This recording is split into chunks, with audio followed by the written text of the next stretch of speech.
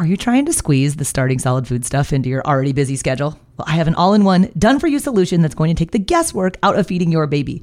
My online program is called Baby Led Weaning with Katie Ferraro. It contains all of my baby led weaning training videos, the original 100 First Foods content library, plus a 100-day meal plan with recipes, like the exact sequence of which foods to feed in which order. So if you want to stop trying to piece all this feeding stuff together on your own, I would be honored if you would join me inside of the program. You can get signed up at babyledweaning.co/program. Checking in about food allergies and introducing allergenic foods. And have you done peanut with your baby yet? Well, intact nuts and thick globs of nut butters like peanut butter are choking hazards for babies, but we want to get that peanut protein into your baby early and often in order to help lower the risk of peanut allergy down the road. My absolute favorite way to introduce peanuts for babies is using the Puffworks Baby Peanut Puffs. So when you hear puffs, like you're probably like, oh, those starchy little puff things. Like, no.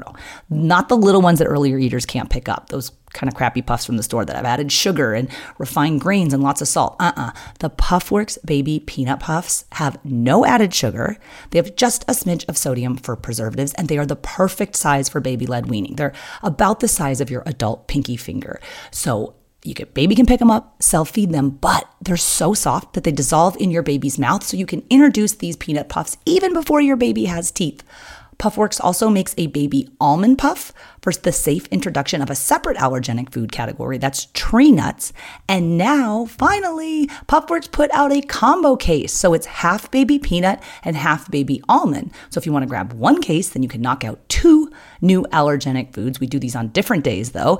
These are just the no stress, low mess way to get peanut and tree nut out of the way. So you can get 15% off everything at puffworks.com when you use the affiliate discount code BLWPOD. That's a new code. It's BLWPOD. Use that sucker at checkout at puffworks.com and get peanut and tree nut safely out of the way. And so the brat diet that's feeding your baby bananas, rice, applesauce, and toast, while historically it's been recommended for treating diarrhea, there's definitely no research supporting that that's effective, can actually be dangerous. Instead, we need to be exploring the underlying cause of the actual diarrhea. Hey there, I'm Katie Ferraro, registered dietitian, college nutrition professor, and mom of 7 specializing in baby-led weaning. Here on the Baby-Led Weaning Made Easy podcast, I help you strip out all of the noise and nonsense about feeding, leaving you with the confidence and knowledge you need to give your baby a safe start to solid foods using baby-led weaning.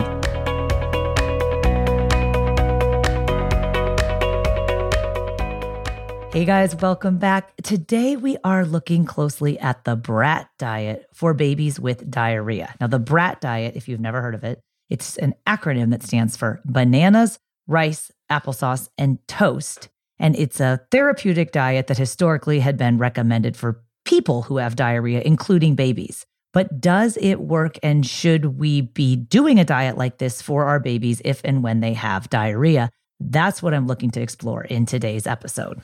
Now, before we get started, the BRAT diet, just from like a little bit of a historical perspective, has been around since the 1920s. It is today, however, not recommended by the American Academy of Pediatrics, as well as a number of other health bodies, because it does not satisfy the nutrient requirements for a growing baby. So the theory behind the BRAT diet was that by consuming only these bland, easy to digest foods, people could reduce the symptoms of a stomach illness, things like nausea or diarrhea or vomiting. Sometimes when babies have diarrhea, they might hear online, hear from other resources, even pediatricians sometimes do still recommend the BRAT diet. And so the conventional practice had been to not give, typical foods to a child or a baby, and then only give bananas, rice, applesauce, or toast until the diarrhea resolved. So if we look at nutrition recommendations and evidence across the board, nutrition professionals recommend against restrictive diets, just like the American Academy of Pediatrics, because the BRAT diet, there's no evidence indicating that they're necessary during acute diarrheal illness. However, there are some clinicians that will recommend a progression of starchy carbohydrates, so cereals and breads and low-fat meats, and then layering in some vegetables and fruits. And the goal with that progression is to limit large amounts of what we call hyperosmotic carbohydrates. And these are foods that may be maldigested or malabsorbed that stimulate the secretion of a lot of fluids, and that may speed the rate of transit through the gut, which is something we definitely don't want to do if the individual already has diarrhea. When looking at the safety of the brat diet, it's thought that following this for a limited amount of time would probably not cause harm, but we do want to stress that it shouldn't be used long-term because, of course, it can lead to malnutrition and not enough calories due to the inadequate intake of nutrients and calories. So if brat foods are like a usual part of your child's diet, then you can continue to offer them alongside other foods. This episode is brought to you by BetterHelp. If you've been thinking about giving therapy a try, BetterHelp is a great option. It's a convenient, flexible, affordable, and entirely online experience.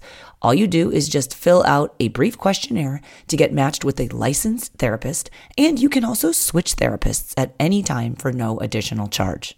I used to think therapy was just for people who have experienced major trauma. But therapy can help you be at your best no matter what you're going through. So whether it's to learn new positive coping skills, set more realistic boundaries, or just show up as a better version of yourself, BetterHelp is here to help. Therapy can help you find what matters to you so that you can do more of it. If you want to live a more empowered life, therapy can help you get there, and BetterHelp can help you. Visit betterhelp.com/weaning today to get 10% off your first month. That's BetterHelp, HELP.com/weaning, and get 10% off your first month. And when we're looking at diarrhea, it's important for parents not just to be focusing on what foods do we feed, but what's the underlying cause of diarrhea. So diarrhea is generally defined as having 3 or more watery or loose stools in 24 hours. Now, the cause can be acute, like a virus is the most common cause, bacteria, a less common cause, giardia, which in certain parts of the world can be commonplace. It's actually more likely in childcare centers. There can also be antibiotic diarrhea because certain antibiotics can cause diarrhea. So we want to look at the cause of the acute diarrhea. Okay, now if there's recurrent diarrhea, there can be a number of causes if your child is continually experiencing this. And in many cases, it may be a cow's milk allergy or lactose intolerance. Now, lactose intolerance is certainly not as commonplace in children as it is in adults, but we should note that most children who have diarrhea can tolerate milk or formula well. Okay, the diarrhea is oftentimes associated with a reduction in intestinal lactase. That's the enzyme required to break down lactose, which is milk sugar. The change is not clinically significant, like eliminating dairy in about 80% or more of the patients. So this notion that if you have diarrhea, you should stop all dairy products, we also don't know whether or not that is true. Diarrhea in young children certainly can be life-threatening. There's an increased risk of very rapid dehydration. So if that bout of loose, watery stools lasts more than a day in your baby, there is a risk of dehydration because of the loss of these essential fluids. So you don't want to go trying to treat the diarrhea with some therapeutic diet if you truly don't understand the reason why the baby has the underlying diarrhea. So mild diarrhea, which a lot of our babies will experience, it's uncomfortable, but usually not dangerous. The baby can continue to drink fluids and eat a regular diet. In some cultures, there are home remedies that may be used for diarrhea, like boiled milk or rice water or sports drinks. We just want to ensure that they're safe, first of all, and then also that they don't have any added sugar because, of course, we don't feed added sugar to babies. And added sugar in the diet can actually exacerbate the diarrhea. Okay, so if you were to treat a baby's diarrhea or a small child's diarrhea using ingredients that have a lot of sugar, like juices or cookies or cakes or sodas, that actually can contribute to the diarrhea by pulling more fluid into the intestines, which is what we don't want to do. So what do we want to do if the child has diarrhea? Well, the American Academy of Pediatrics reminds us that most children with mild diarrhea can continue to eat a normal diet that includes formula or milk. If mom is breastfeeding, keep on doing so. If you do notice that your child is seeming to be more gassy or bloated after having foods that contain cow's milk, it might be beneficial, if this is a recurrent problem with the diarrhea and the GI distress, to start looking into possible cow's milk protein allergy.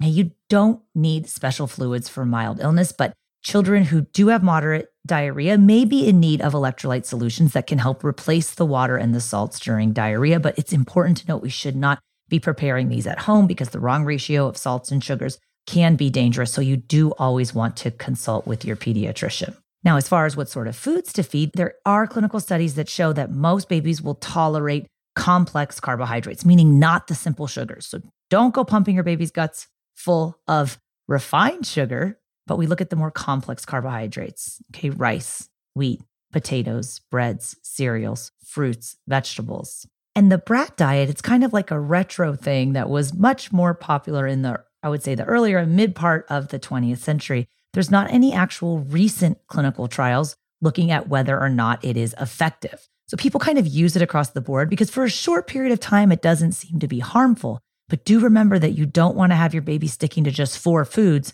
banana, rice, applesauce, and toast, for any significant period of time because it is inadequate in nutrition.